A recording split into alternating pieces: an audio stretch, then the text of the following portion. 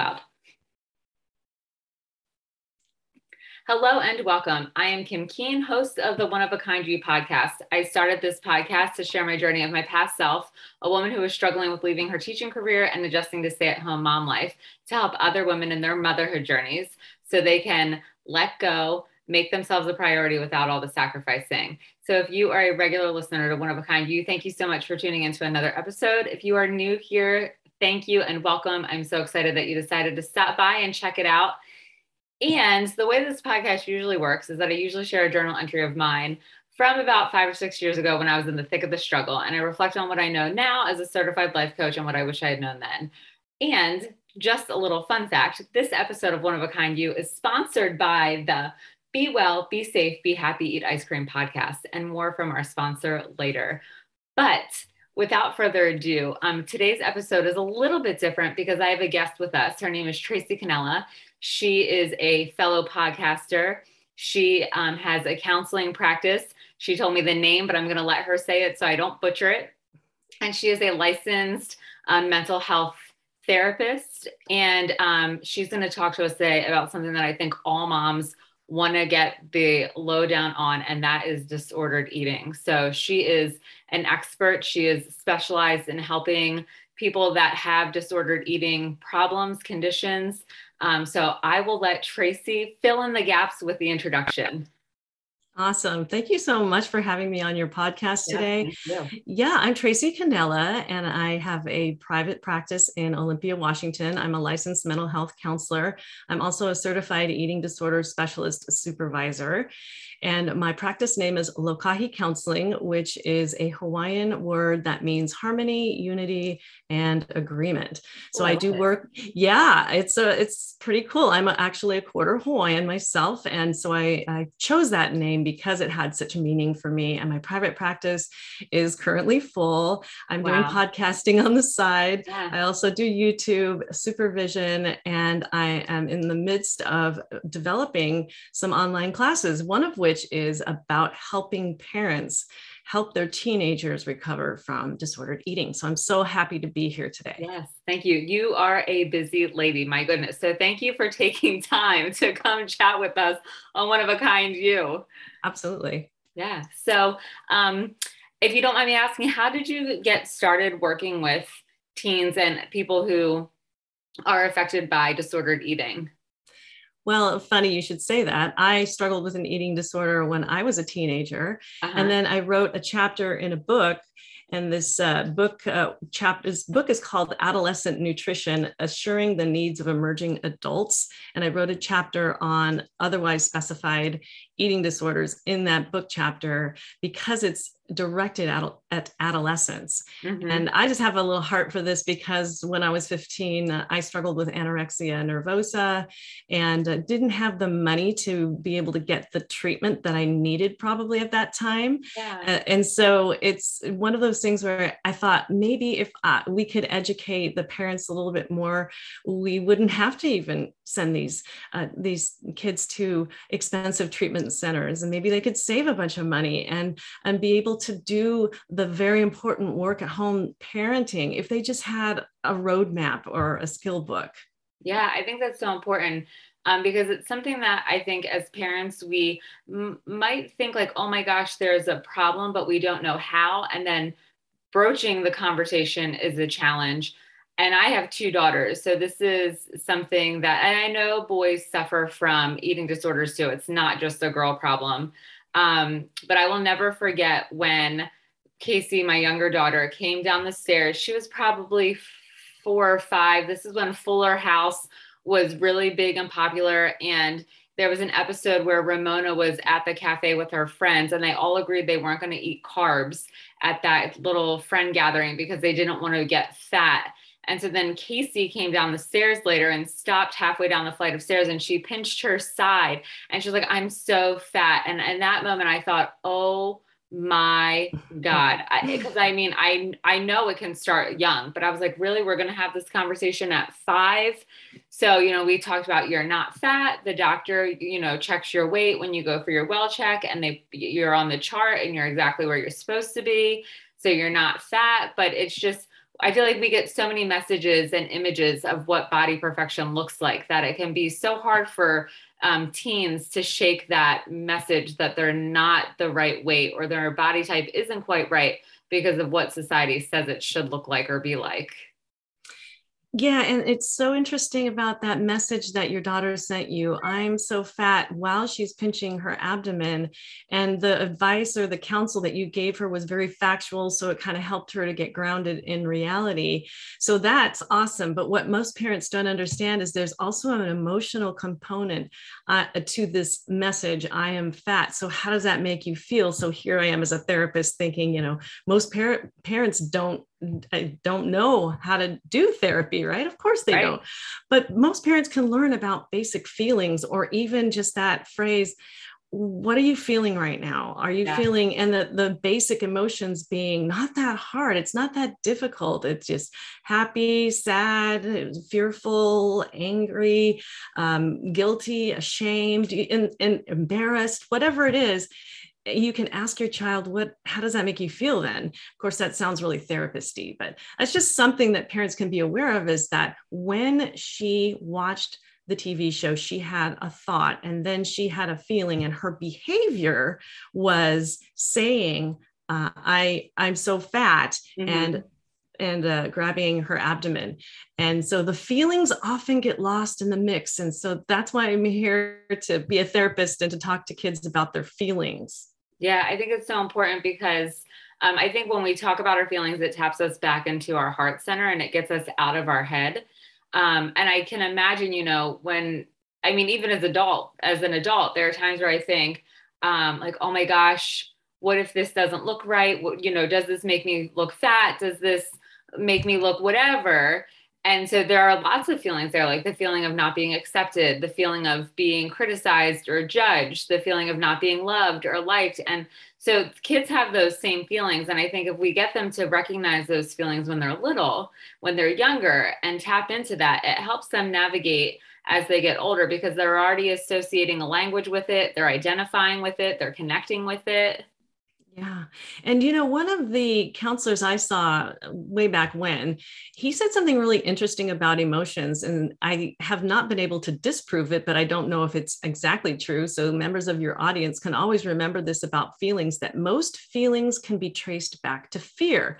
And almost everything, if you do this replay and you listen to it and everything you just said, I could connect it back to fear. Oh, absolutely. Mm-hmm. Yeah. So that's a big tip for parents, just to be able to say, if they're not able to memorize the 6 basic emotions, remember fear. Remember that most everything will connect back to fear, and ask, are you afraid of something? And maybe she's afraid of becoming fat, or maybe she's afraid of something else. But we do want to check into with our kids just to make sure that we understand how they're feeling. And fear is a good way to start the conversation. Yeah. And I think it's an easy emotion for them to connect to. Because I think if anything, fear, obviously all emotions are universal, but fear is something that they're very familiar with as little kids because they're afraid of the dark. They're afraid of bugs. They're afraid of, there's lots of things that they're afraid of. They're afraid of a monster under their bed. So I think it's like very easy for them to tap into and actually verbalize that word fear or afraid, because it's something that they say often when they're little. Yeah. So I think scared. Scared's another word. Scared. Yeah. And so I think that's a great starting point to just open up the dialogue for conversation. But not all kids are always willing to talk to parents. And I was definitely one of those kids where my parents recognized signs, not of disordered eating, but of an unhealthy relationship with a high school boyfriend. And I was tight-lipped. I was not letting the cat out of the bag about any of it. So how do you, what tools or strategies or suggestions do you have for if a parent sees or maybe suspects that might be some disordered eating, and, they ask the question, how are you feeling right now? Or what is that making you feel? Or, I'm noticing that, and the child is resistant to talk. Is there anything they can do, or do we just keep trying? Well, I think, yeah, definitely want to keep trying. And yet, so if they're tight-lipped and they're not saying anything, you do want to honor that and let them. It's sort of like the whole rabbit in the rabbit hole thing. You're not going to get the rabbit out of the rabbit hole by like sticking your hand into the rabbit hole. You're gonna sort of put a carrot out there, possibly, or put something that they might want to. Why does everything I say always go back to food? I don't know what. Anyway, it's an easy analogy. We all love food, so it's totally relatable. Right, but you don't actually have to put food out there, but you can put something that is food for your child, which is something that will open the door. And if you know your child well enough, you know what will get them talking. If they won't get them talking about, so when you were that age, maybe you were interested in something else, talking about something else other than the anime. Or sorry, I was thinking like if you were interested in anime, you could talk about the anime instead of the relationship, and then the anime, you can talk about anime actually naturally unfolds into relationships. Or even if you're interested in horses or sports or something like that, you can engage in conversation with your kid and find out a lot. And just being able to spend time with them.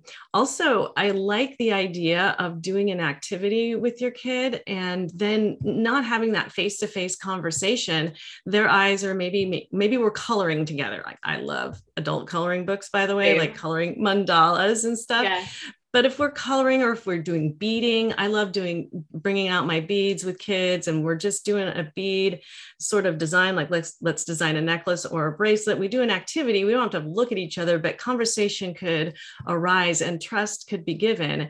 And I might actually share, if I was a mom that, like I was your mom, and I knew, well, something might be going on with my kid and it could be about her relationship, I might open up a little bit about some of my past boyfriends, about how like sometimes I felt really awkward or whatever. I might open that door as well if I had an intuition that might be something that my daughter was struggling with. And so those are some tips, some quick ones just off the top of my head. Just one, don't push it. And two, get that carrot out there. Three, put a little distancing in there if you really think that the kid might need some, just some luring out, and not eye contact, not like we're going to have a talk about this now sort of thing. Yeah. So are there some classic warning signs that parents can look for when it comes to disordered eating? There are so many. I've got a whole list here if you want to hear it. And this is what parents bring into, not only when they email me, because some of them are very open when they email me about what's going on with their teens, especially the teenagers, because I only treat children 13 and up, which ironically in the state of Washington, age 13 is considered an adult. So they get to make their own mental health decisions at the age of 13, but they're still kids, right? So So that's what they typically say, okay, so I've been noticing large amounts of food are disappearing. My kid is eating. I know that I found some remnants of food in the room. I've found some evidence of vomiting. I have thought that my kid is spending way too much time doing sports or exercise, and or my kid used to eat this sort of food and now they're not eating any of this kind of food, like mac and cheese. They used to love mac and cheese. They're not eating mac and cheese anymore. In fact, they're not eating anything with carbs in it. And I'm concerned because there's a change in the type of eating that's going on. And then there's also that talk of I'm fat, or she's got a better body than I have, so some comparisons.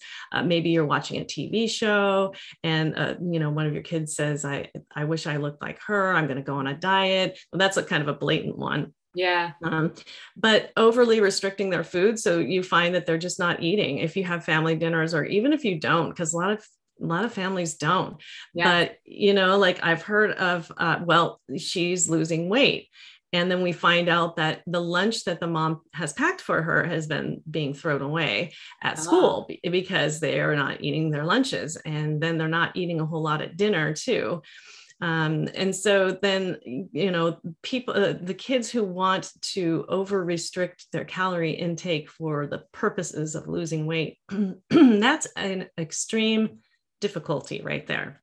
Yeah. And especially if you go to the doctor and find that actual weight loss has been occurring, you want to make sure and check the physical health of your child. Maybe your child has passed out at school. Maybe they just become really super critical of themselves all of a sudden, or they start to count calories and say, no, I can't have this dessert because it's too fattening, or it's a bad food.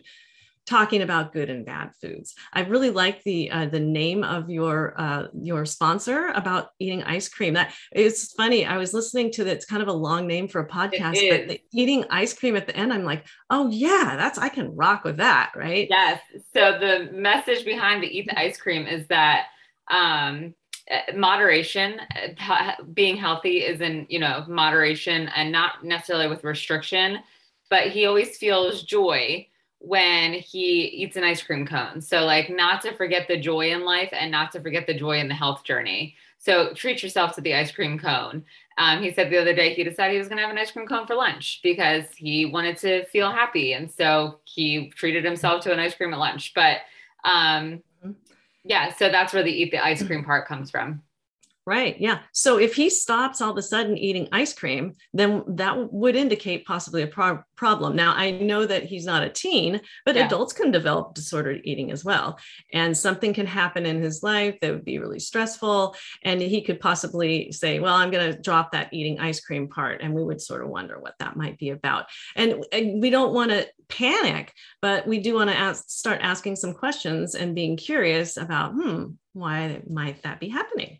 Yes. So do you find, Tracy, that disordered eating starts because of a stressful situation, like maybe an unexpected divorce or like a school stressor, like not doing well on a final exam? Or do you feel like it's related more to comparison in terms of physical aspects in relation to the way they look in comparison to other people?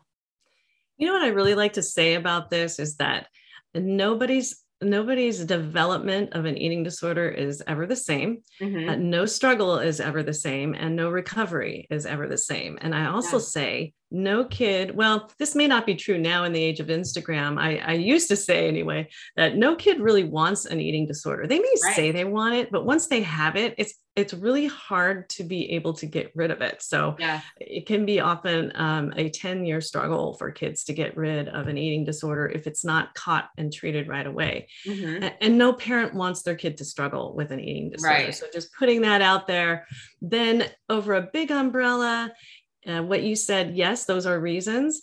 I like to think of it more of like, so an eating disorder can be developed if there is any kind of stressor in their environment, which would include school, which would include, their own psychology, their relationships in their family. If there's family relationships, it's often said that kids with eating disorders are the family barometer. So things are going on in the family, and this kid all of a sudden, it's almost like the spring on the turkey, on the Thanksgiving turkey. See, there I go, using a food analogy again, just kind of comes up and it's like, wait, something's wrong here, or something needs to happen. And that's how I like to see the kids with eating disorders, is like, there's something wrong somewhere that we need to fix. And here are the symptoms: is that I'm not eating right. I'm not eating as I normally would, and there's been a change in my eating. Something isn't right. There could be also physical illness. I had a client one time who had, I think it was mononucleosis, and ended up losing quite a bit of weight, which triggered her into disordered eating because of some of the thinking that came around the body size changing so drastically. It's almost like, I really wanted to lose that weight, and now I've lost it because of this illness, and now I want to keep it off. So I am going to continue to restrict my eating even when I'm done with the mono. So it's very interesting. So all of those ways you can develop it. There's also a strong genetic connection. So if someone in your family has struggled with an eating disorder or disordered eating, there's a strong possibility that your child or you might as well. And so that's the biology. And then I mentioned the psychology that can go on with the comparisons and with the social stuff. It's a biopsychosocial model, and it can be caused by any and or all of those things converging with a personality type that tends to be perfectionistic, and one that is very sensitive, and one that's very emotional in nature. So it's a mixed bag. Yeah.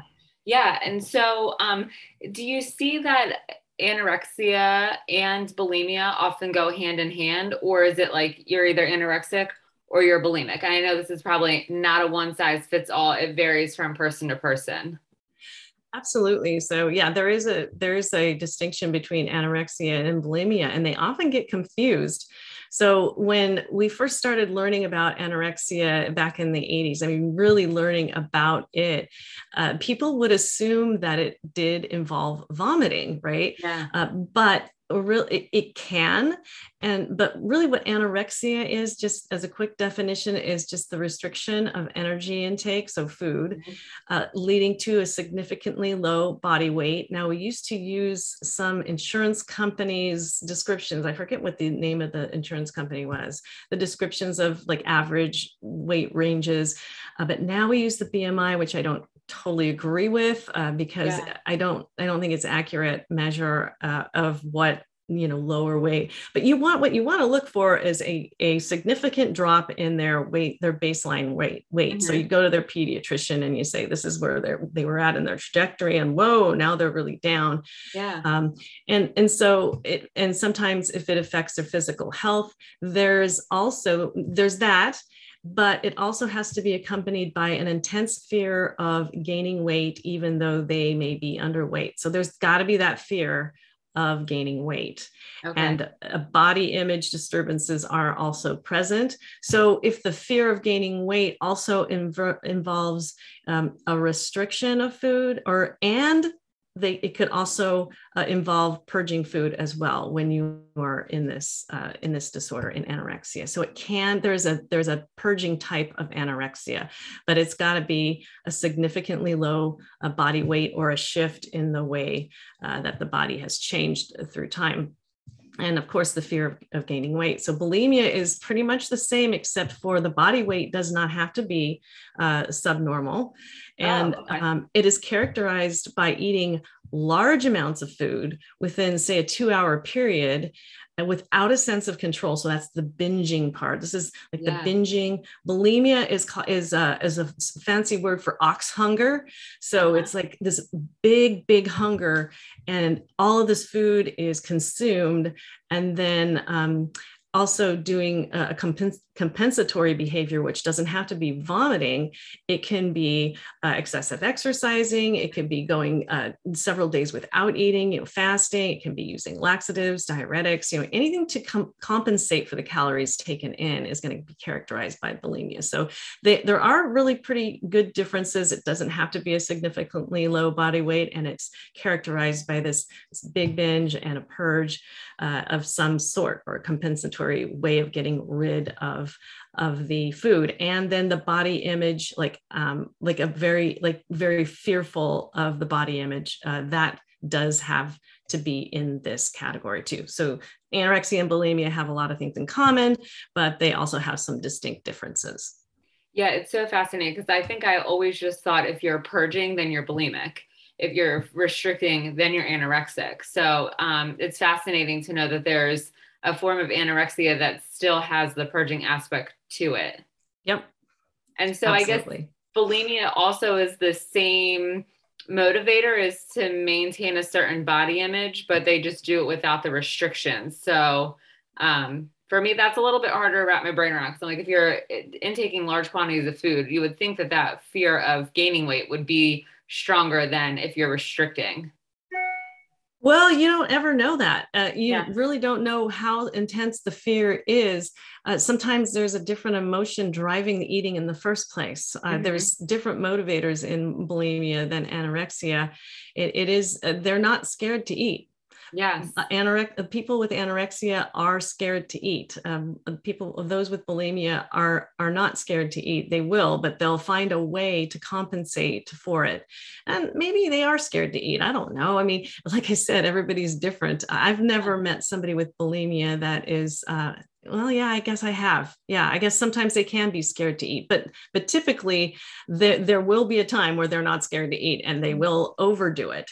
And so if you can see disordered eating on a sort of a pendulum, whenever you restrict, the trajectory is going to be shifting to you're going to overcompensate and possibly binge. That's what you want to see in bulimia. So if they're afraid to eat, then they're probably going to eat later. With anorexia, you'll see I'm afraid to eat, but that trajectory doesn't come. It's sort of like, yeah, I'm just really super all the time, really super careful about what I eat. And if I even eat, I don't go on a binge, but say I eat some ice cream, and that's a very common food for purging.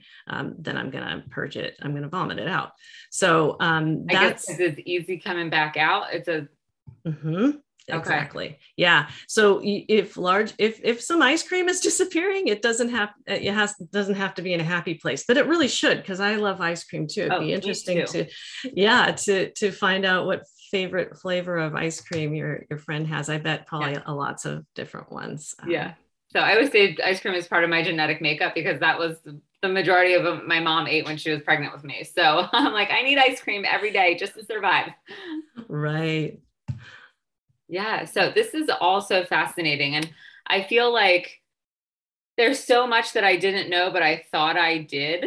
And so I just am like a little bit mind blown right now. So yeah, it's absolutely fascinating. And the thing that comes to mind is Karen Carpenter, which I know is like a super old reference for anorexia, but I think she had maybe a little bit of, I don't think she had bulimia. I think she had anorexia with the purging, but I can remember my mom loves the Carpenters. And so I can remember watching a documentary-esque, it was like a docudrama back in the early 90s when those first became a thing.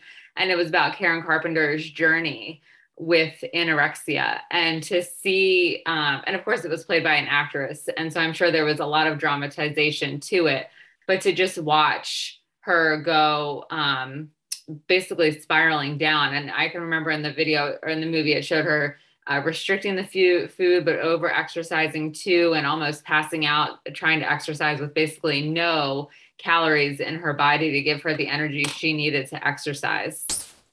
She definitely had the purging type of anorexia, because she was also taking quite a few diuretics and laxatives. And the latest that I had heard on her, because this is what really captured our attention about anorexia back in the 80s when she died, was that she died, right? That you can die from a mental illness. Yeah. And so, she was also taking some thyroid medication that was prescribed to her to speed up her metabolism. So she was purging in a lot of different ways and not eating a whole lot.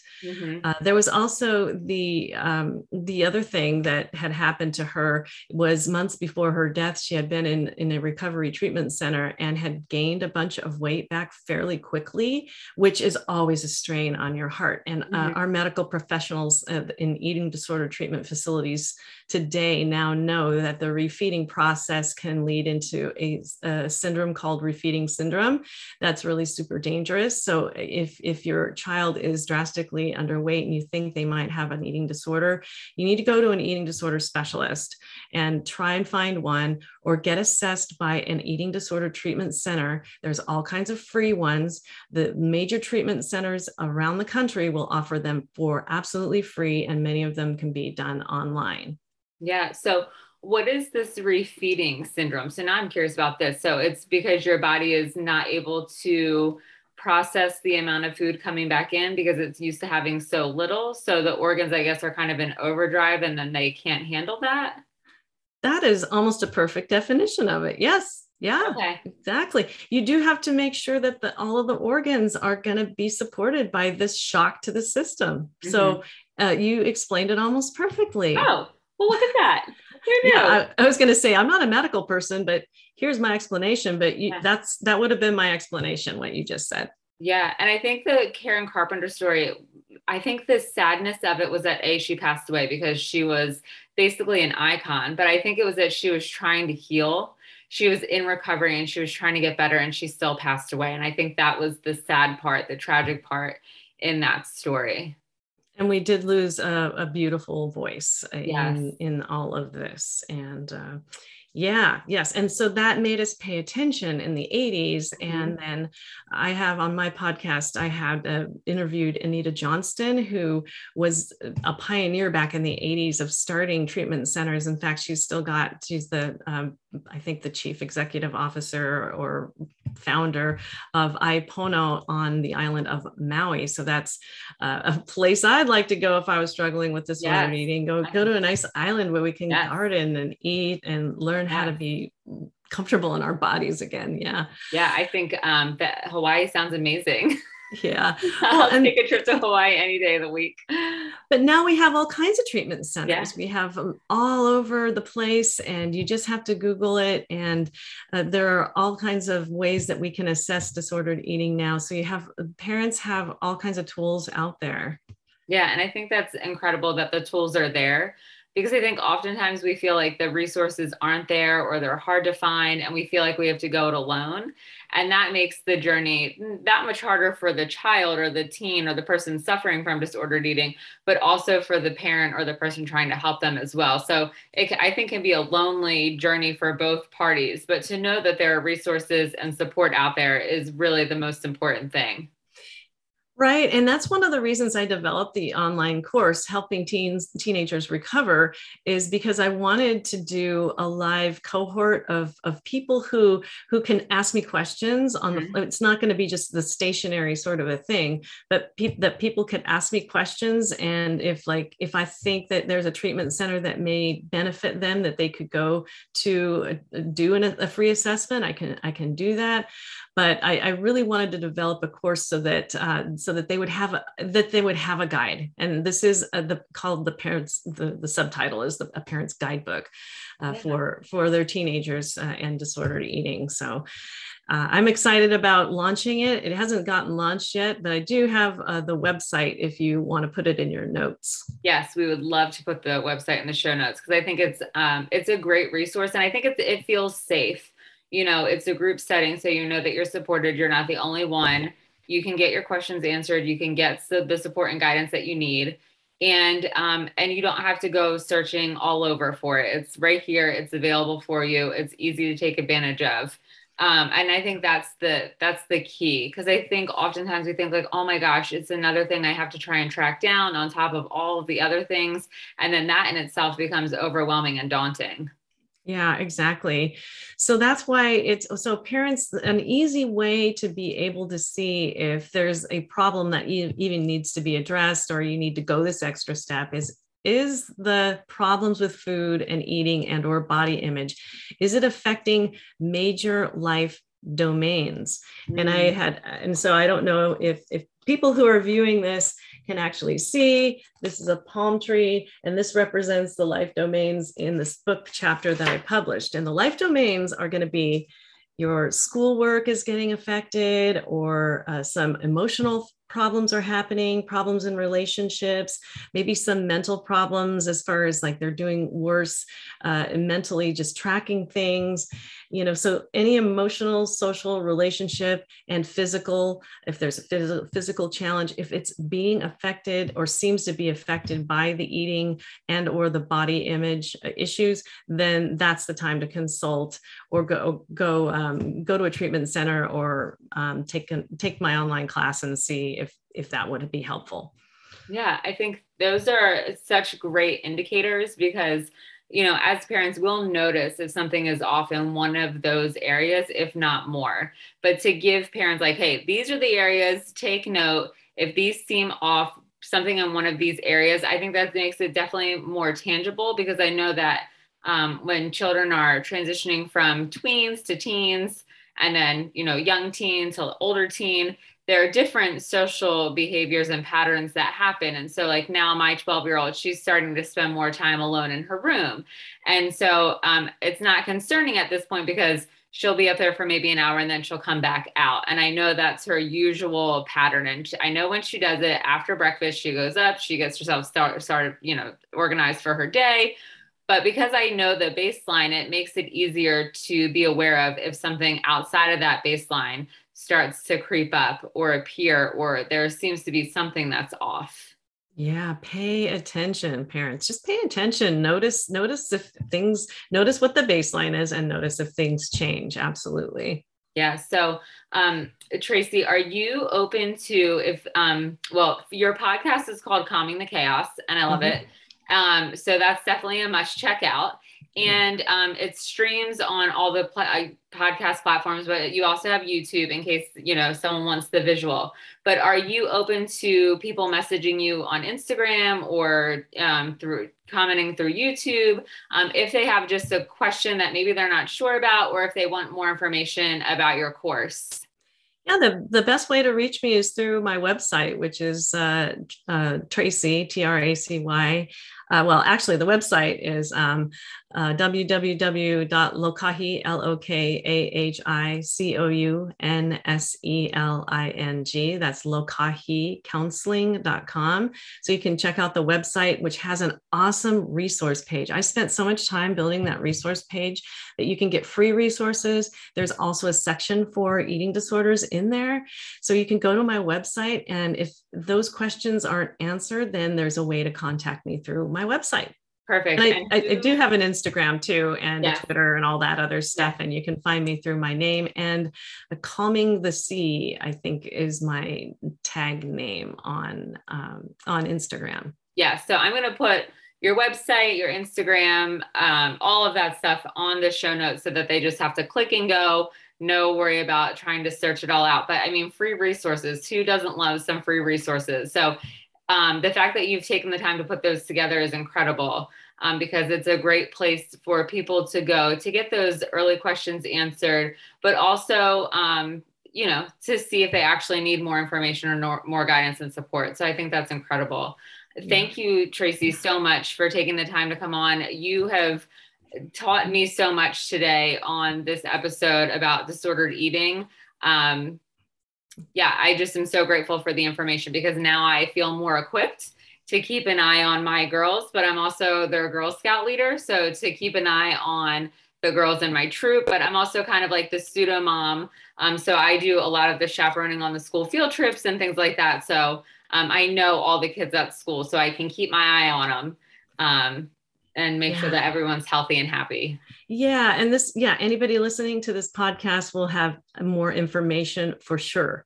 Yes. And it's it's a gem. It really is. And so I'm so grateful for you taking the time. And so now more from our sponsor, the Be Well, Be Safe, Be Happy, Eat Ice Cream podcast.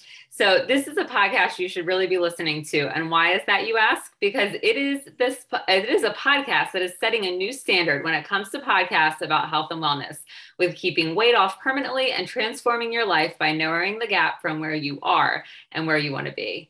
This podcast is a prime example of everyday people just like you who have lost weight and kept it off permanently, have transformed their lives into the person they were meant to be, exactly what you want for you in your life. The show has a little bit of everything for anyone who desires to live a happy, healthy, and fulfilled life. I've been a guest on the podcast and have listened to some of the episodes myself about living your best life, keeping weight off, and the transformation episodes, how to keep weight off, transform your life, and live happy, healthy, and fulfilled. But that's just me. So don't just go by my recommendation. You should go to trainingwithcoachbrad.com and click podcasts on the menu bar for two reasons. One, so you can see the episodes for yourself and see which ones would be best for you. And two, so you can hear real life stories of what others have done and how you can apply what they've learned to your life to overcome any struggles you may have going on. You can also search for the Be Well, Be Safe, Be Happy Ice Cream podcast wherever you listen to your podcasts to give the show a try, and be sure to push the subscribe button to add it to your regular rotation so that you don't miss any of the upcoming episodes. If you mention that you heard about this podcast on the One of a Kind You podcast, Coach Brad will send you the free PDF copy of his book, Mind Strong. It's a book all about elevating your life to the next level. So thank you so much for tuning into another episode of One of a Kind You. And thank you so much, Be Well, Be Safe, Be Happy, Eat Ice Cream podcast, for sponsoring this show. If you feel like this episode was helpful, which I know it will be, please feel free to share it with a friend, because the more the merrier. And if you would be so kind to leave a review, I would greatly appreciate it. I take the time to read all the reviews to be sure that this podcast continues to be a place of support, guidance, and a resource so that us moms can stick together. Thanks so much for tuning in, and we will see you next week.